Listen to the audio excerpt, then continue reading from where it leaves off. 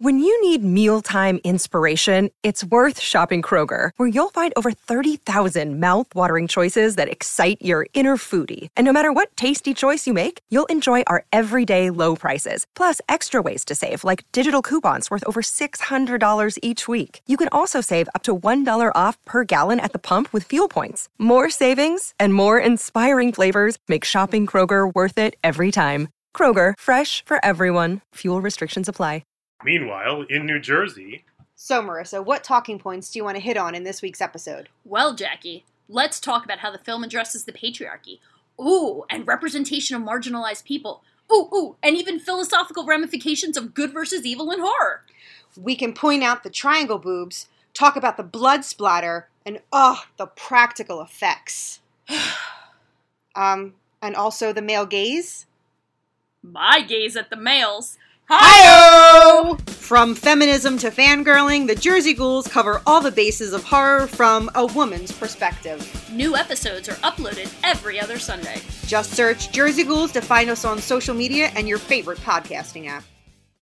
Hey everybody, I'm Chris Fafalius, and I'm the producer of Krista Makes a Podcast and the host of the One Hit Thunder podcast. And I'm Matt Kelly, host of Horror Movie Night and the producer / the head of content for the Geekscape Podcasting Network. Between the two of us, we have, believe it or not, 25 years of podcasting experience, and we want to help you start your own podcast. We know podcasting, and we want to share that knowledge with you. So whether you're new to podcasting or you want some feedback on your currently active podcast, we want to help.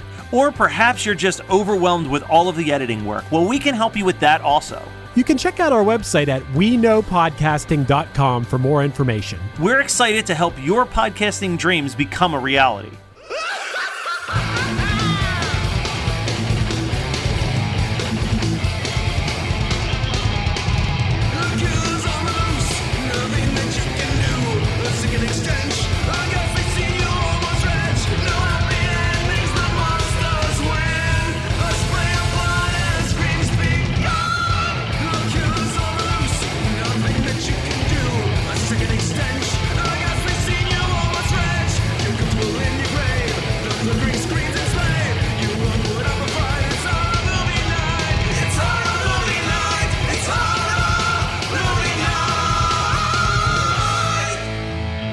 Welcome to another episode of Horror Movie Night. This week we are talking about You're Next as picked by Brian. Hey Brian, come on down. You are killing it this year. Oh yeah. Jerk goes off into your mouth. You'll understand that in the video. You never Brian, finish. So it goes without saying, but why did you pick You're Next? Honestly, why I picked it was I was trying to pick like bangers, and I was like, man, I really wished You're Next, or I keep getting confused. I'm like, man, I really wish Ready or Not was 10 years old, because like that's the Me too. And then like for some reason I went from like, man, Ready or Not kind of gives me You're Next vibes, and I went and looked, and lo and behold, 10 years ago it was made, like on the dot, and I was like, boom, that's it. So we have to wait 10 years. 10 years. We have to. Yeah. Oh, we have to wait. We have to wait 9 years. Or no, 8 years, dude. Yeah. 8 years. June 17th, 2019 is when Ready or Not, the trailer came out. I'll only be 43. I'm cool with that. Yeah. Let's. All right, guys. But 8 years. Let's get ready. Yeah, that's when our comedy declines, but us talking about boobs increases. Is such a thing possible? I want to bring up two things real quick. First of all, absolutely love the casting of Ty West as a pretentious filmmaker in this movie for a couple minutes. What character is he? Ty West? He's the filmmaker that gets shot with the arrow through the throat in the beginning of the dinner party. Oh, wow. I didn't know that was Ty West, but that makes this movie so much better. This is only my second watch, and I didn't even look at who's in it, except I was like, oh, hey, Larry Fessenden. I'm like, hey, that ugly guy, you know? But that's the extent of me looking at who's in it, besides like knowing that Barbie Crampton is in it. So I learned a new genre phrase researching this movie, which is mumblegore. There was a film movement in the later part of the 2000s, I want to say like 2007 to like 2012, and it was called mumblecore. And the idea of mumblecore was movies like, not so much like 8th grade, mid-90s, like those types of movies. I think kids would even fall into like the mumblecore genre of like, they're really quick, cheap movies where like you barely even have a script and you're kind of just letting the actors like just have open dialogue. And Grave Encounters. Well, Grave Encounters is slightly different. No, this is a bullshit concept that you're espouting. Like, I know that you didn't make it up, but whoever made it up is laughing their balls off on 8chan right now, being like, people think this is real. Yeah, so there was this thing called Mumblecore. I'm still going to continue because there was filmmakers that like joined together on it. So like Mark and Jay Duplass, they did like the League TV series. And then you've got like Greta Gerwig, like Lady Bird is considered like a Mumblecore movie.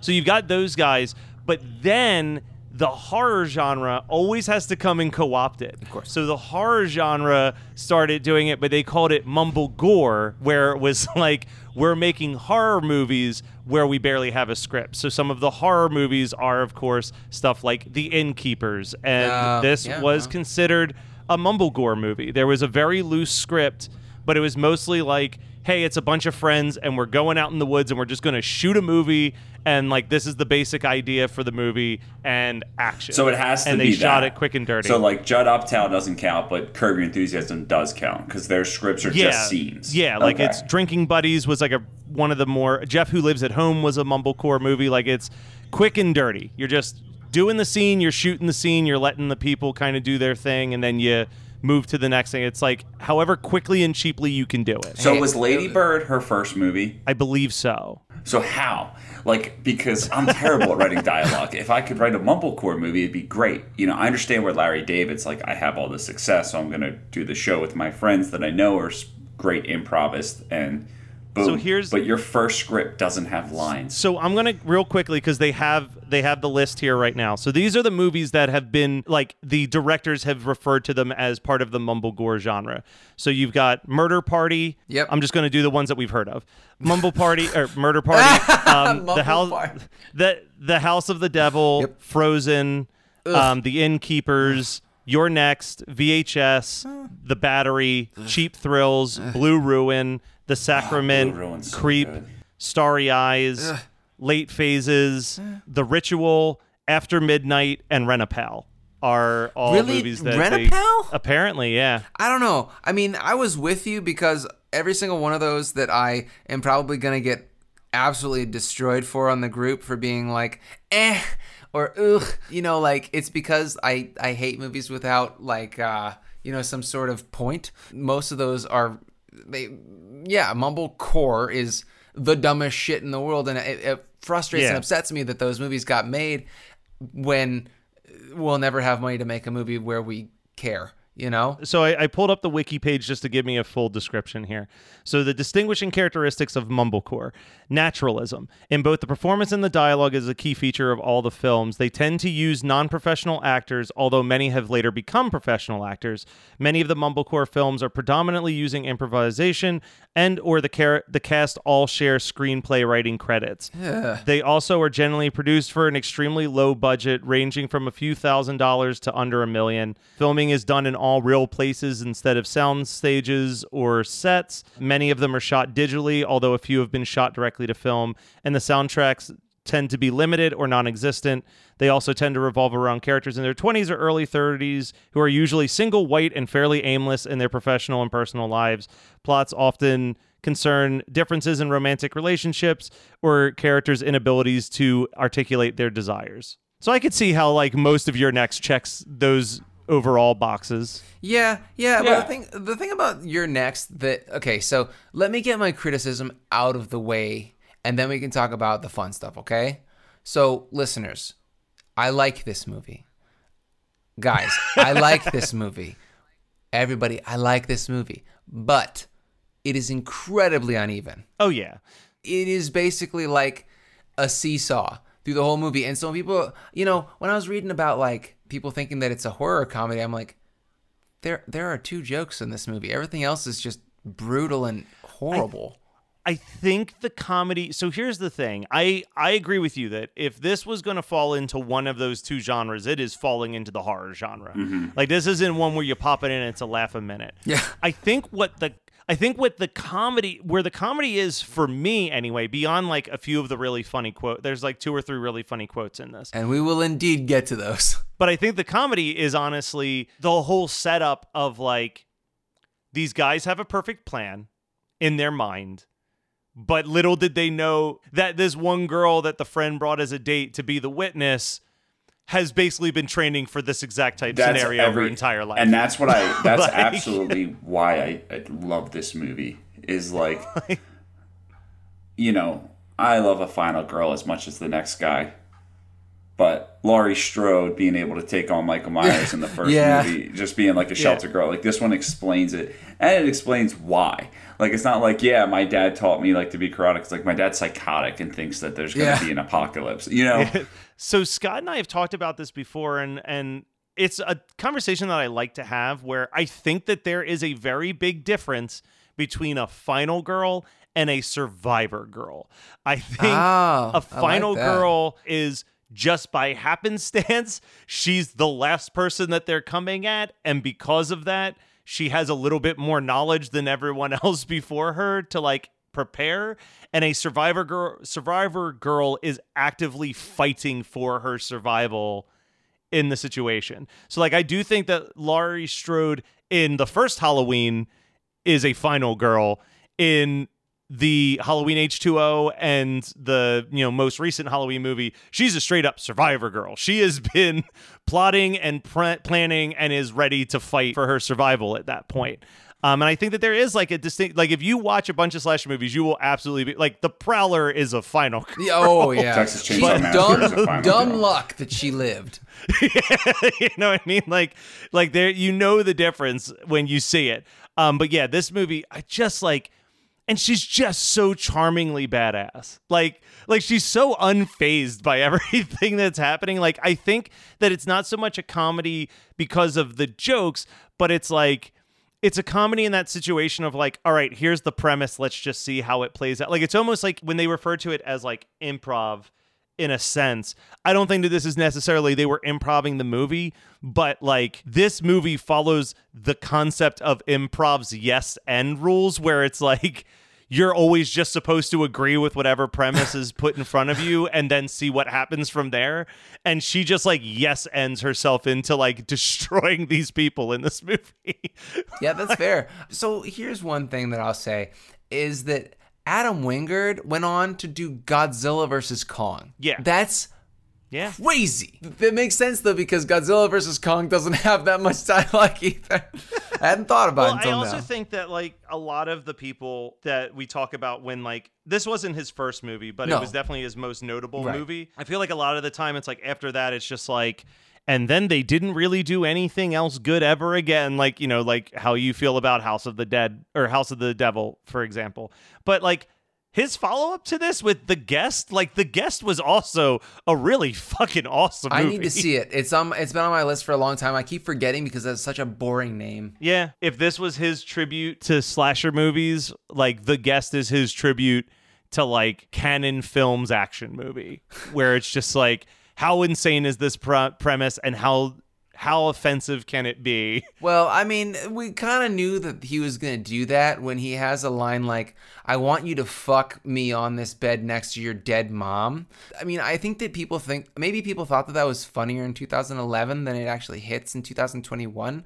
It's pretty inappropriate now. Like, the dark comedy in this is like, because, I mean, if that sat by itself and a woman saying that to a guy, like, and that was just the end of the scene, I feel like you'd be like, well, damn, that's the kind of shit that a guy in 2010 would write for a woman to say, like, fuck that guy. But then it goes on to like, he's like, no. And she's like, you never want to do anything interesting. And he's like, I don't think that's a fair criticism. And then she's like, well, then fuck me next to your dead mom. And it's the fact that it goes on a little bit almost in the Family Guy kind of way, almost redeems it, but it's still super dark and not really, it hasn't aged well. Like, this movie, as much as I enjoy 2/3, maybe 3/4 of this movie, it has not really aged well in the dialogue department. Not exactly. I think, but even like that, if we're going to sit down and like deconstruct a joke, essentially, I don't think that the fuck me next to your dead mom line is the joke, honestly. I think that the joke in that whole setup is I don't think that that's a fair yes, criticism. That is the joke. That's what I'm saying is like, yeah, I absolutely agree. Like, that's like, and I think that does work. But man, this movie, I haven't watched this for I think the last time I watched this was when we did it for Reddit Horror Club. Same. I don't watch, this is the third time I've watched this movie, and I probably won't rewatch it. I think I enjoy it for what it is. But it's also something that I can't really like be at a party and be like, yo, have you ever seen You're Next? That movie's fucking crazy. You should watch it. No. But this movie was probably a blast to watch with an audience in a theater. You know what I mean? Like when it first came out, I have a feeling that this was like one of those movies where like, because the marketing kind of fucked the movie a little bit. The marketing really was just like, hey, it's just a Strangers ripoff. Mm-hmm. And like that was the way it was advertised. So like I imagine like going to see this movie and you're thinking that you're going to get The Strangers, right? You're going to get... Was The Strangers that much of a phenomenon though? In 2011? Was only like a year or two after The Strangers came out. The Strangers was 2009. So like you're setting up this idea of like, okay, we're just going to watch three masked people torture a family. And then out of nowhere... you've just got this girl like smashing in their faces. Like, yeah. And the gore is like really brutal. It's Savini level gore, you know? It's Savini level gore. And I think that what makes this movie interesting and like kind of worthy of discussion at a certain point is like, in a lot, she kills these guys way more horrifically than they were going to kill them.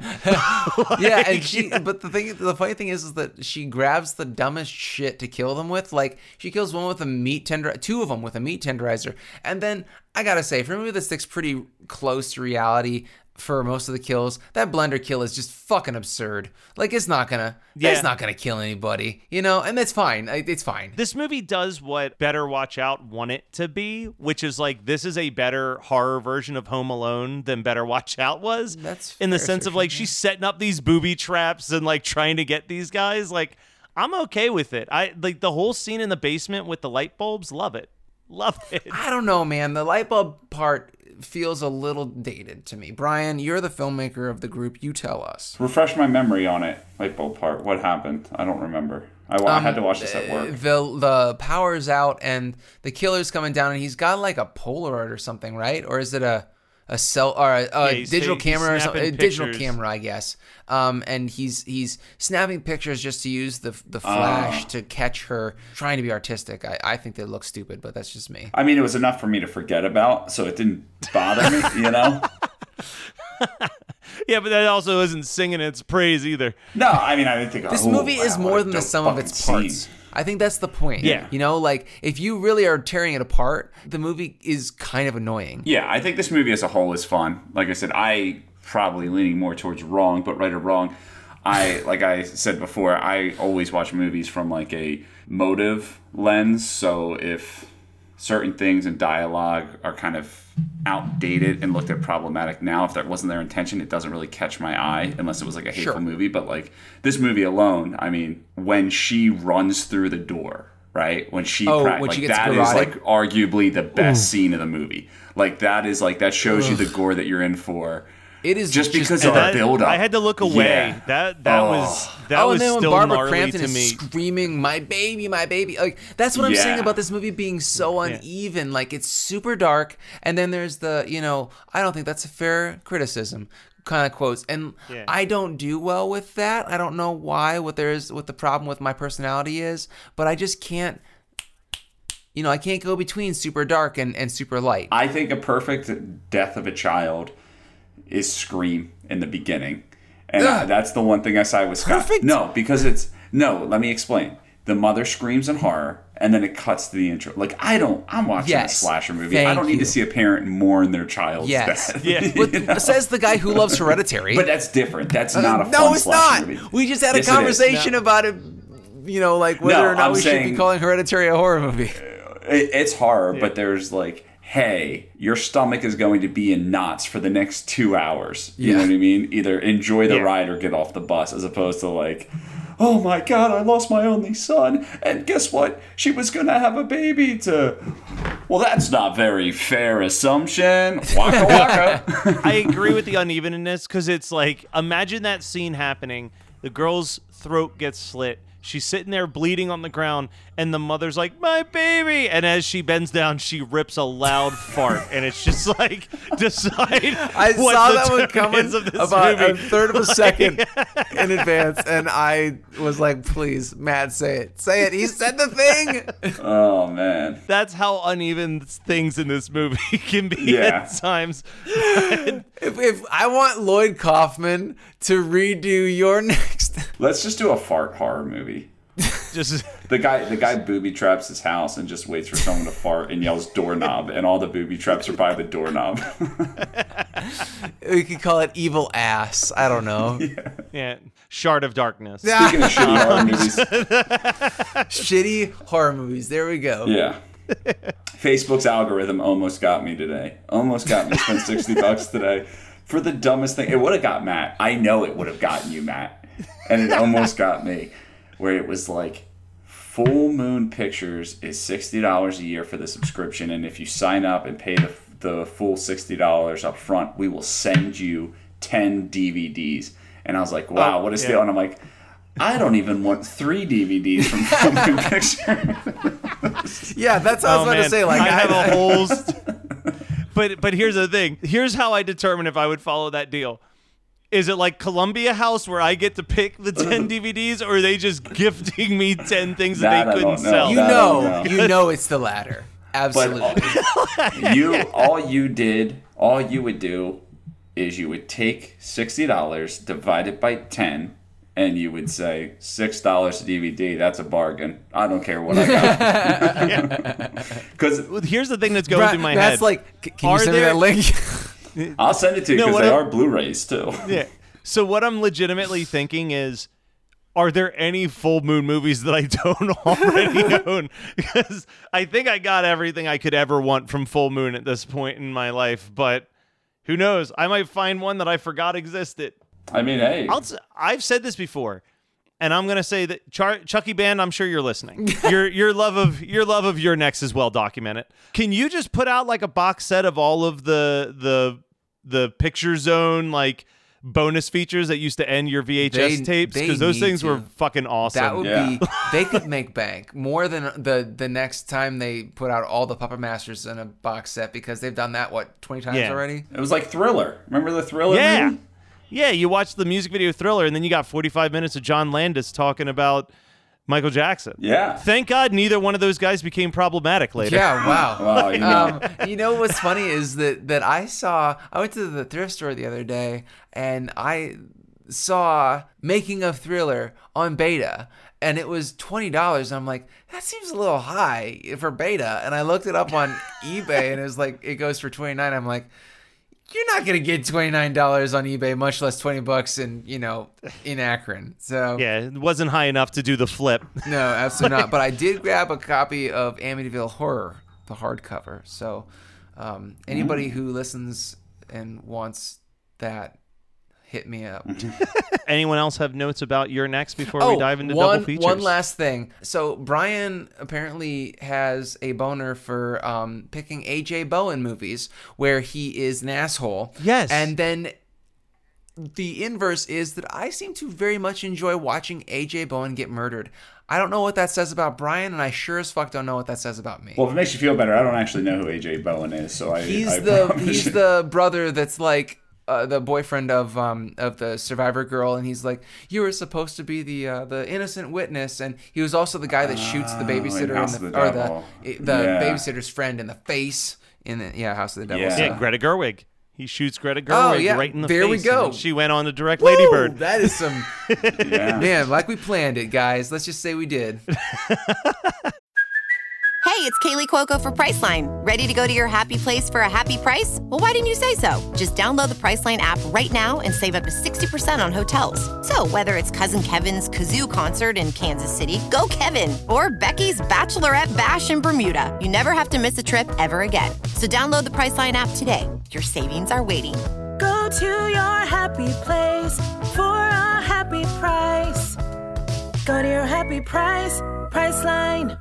Meanwhile, in New Jersey, So, Marissa, what talking points do you want to hit on in this week's episode? Well, Jackie, let's talk about how the film addresses the patriarchy. Ooh, and representation of marginalized people. Ooh, and even philosophical ramifications of good versus evil in horror. We can point out the triangle boobs, talk about the blood splatter, and the practical effects. And also the male gaze. My gaze at the males. Hi-yo! From feminism to fangirling, the Jersey Ghouls cover all the bases of horror from a woman's perspective. New episodes are uploaded every other Sunday. Just search Jersey Ghouls to find us on social media and your favorite podcasting app. Brian, I'll let you go first because you're probably going to steal the one I was going to steal from you. Well, I'm not going to do Ready or Not. Turn the dreaded. Hey guys, I think I'm going to pick the town the dreaded sundown again. No, Matt kind of picked mine. So I want to see. I didn't pick anything yet. Yeah, but You're you made first. reference to it. So you can still take it. So all right, I'll do The Strangers because I love The Strangers. Son of a bitch. Are you seriously upset really that it? you picked The Strangers? That's like the easiest.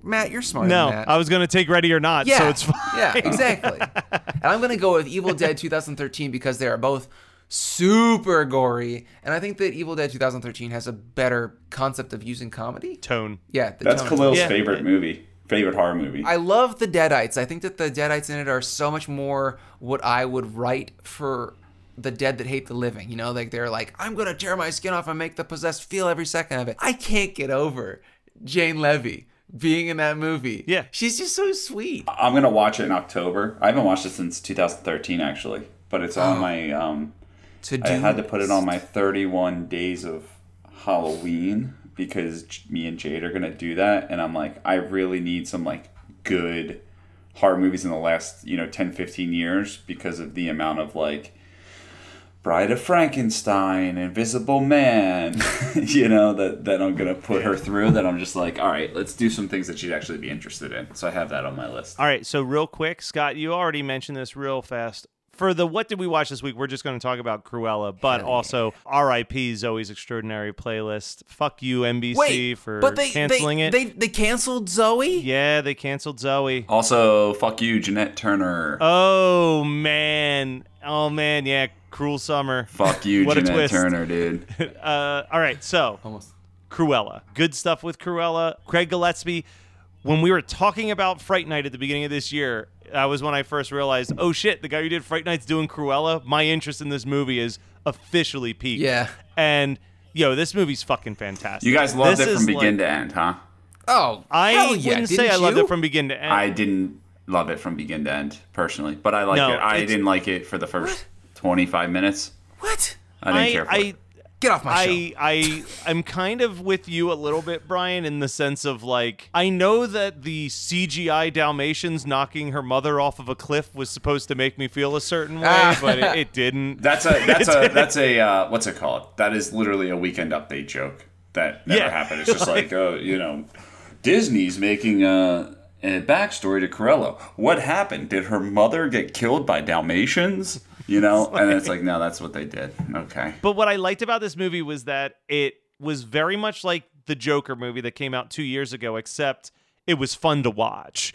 I was hoping that you were going that way. So I actually said that this is like the perfect intersection of like the Joker, Phantom of the Paradise, and RuPaul's Drag Race, like all just like in one giant melting pot for me is what this movie was. That is fantastic. I love that. I mean, I just think the movie looks so fun, even the bad CGI. And you think that in 2021, Disney wouldn't let bad CGI go to press, but they did. There's a lot of bad CGI in there's Cruella. A lot of it's not a perfect movie at all. And there's a lot of CGI where you're like, you couldn't just train a chihuahua to bring a wallet to somebody? Okay, so don't talk shit on Wink. That dog is the best part of the movie. Oh, I love Wink. I'm just saying. Apparently they're really hard. Maybe. Apparently they're very, very hard to train. Chihuahuas? Dalmatians. I've heard that from a few people. Yeah. Oh, yeah, because they're assholes. There are all these TikToks about like after every time that Disney reissues 101 Dalmatians, there's a surge in people that will purchasing purebred Dalmatians, and then like 6 months down the road, they're all going to shelters and getting euthanized because they're impossible dogs to handle. Yeah. And people are like, oh, I'm gonna get a Dalmatian puppy for my kid because they love 101 Dalmatians. And I'm just like, you basic motherfuckers. Don't fucking do that. Don't get your kid anything living ever. Yeah. So real quick, so we can wrap this up.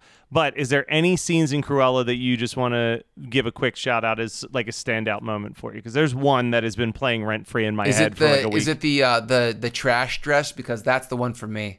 I mean, that is fantastic. For me, there's some savage moments in this movie. Like when I say that it reminds me of RuPaul's Drag Race, it is because they are making dresses the way that they do on RuPaul's Drag Race, where it's like, here's a pile of trash, make a dress. But it's also got that drag queen level of snark that you can only get out of a drag queen. So for me, it's her showing up in a dress that looks like it's made out of Dalmatian fur to fuck with the Baroness, while Art is singing "Now I Want to Be Your Dog," and all I was thinking of was someone super like you the whole time I was watching that sequence. Yes. Yes! Like I was just like, Love this it. is the coolest thing. Like there was, maybe it was because it was the first movie I've seen in a movie theater since the pandemic, but there was a moment where I was like, this is the coolest thing I've ever seen in a movie theater. Oh, wow. I mean, I just like the edits. I really liked how I like the edits, and like you said, this director's becoming one of your favorite directors. Anytime I see on the cast list Paul Walter Hauser, I get a little bit excited. Dude, he's so good. He's just a great guy. I mean, I don't know him as a person. I'm just assuming he's great when he's in actor. anything, though. Yeah, yeah. So God forbid he diddled some child 10 years from now. You can't cancel me. I said he's a great actor. I know nothing about his personal life. I'm like, thank you for taking that extra step to protect yourself, Brian. Talking about the edits real quick, like I don't think there's a shot that holds for more than 5 seconds in this movie. Like it is just cut, which helps it move. It's like a music video for 2.5 hours. It really is. And it doesn't really feel like 2.5 hours. Like there's not like points in the movie where I'm like, well, this isn't going anywhere. Like the plot line moves, which is nice. We watched it over 2 nights, which is why I didn't feel like it was 2.5 hours, because it literally wasn't for us. I was watching it in a theater and I suddenly had to pee, and I was like, all right, maybe it's a good time for me to bounce out of this theater real quick. And then they're like, all right, guys, let's go in for the final heist. Then I'm like, all right, well, I guess I'm not leaving this theater until the credits roll then. Yeah, well, listen, sometimes it's hard for me to focus watching shit at my house because of like my phone is easily there. I will give, I don't even want to give them credit, but the truth is, as soon as you pay $30 to watch a movie from the comfort of your home, you are like, I am focusing on this. All right. Well, that was Your Next, followed by a little Cruella review. And we will be back next week with one of my picks, which, in keeping on brand with my picks of late, will take us back to the 1950s. So strap in and bring your breathalyzer. Yeah, bring a breathalyzer. Have a good time. We will be back next week. Love you guys.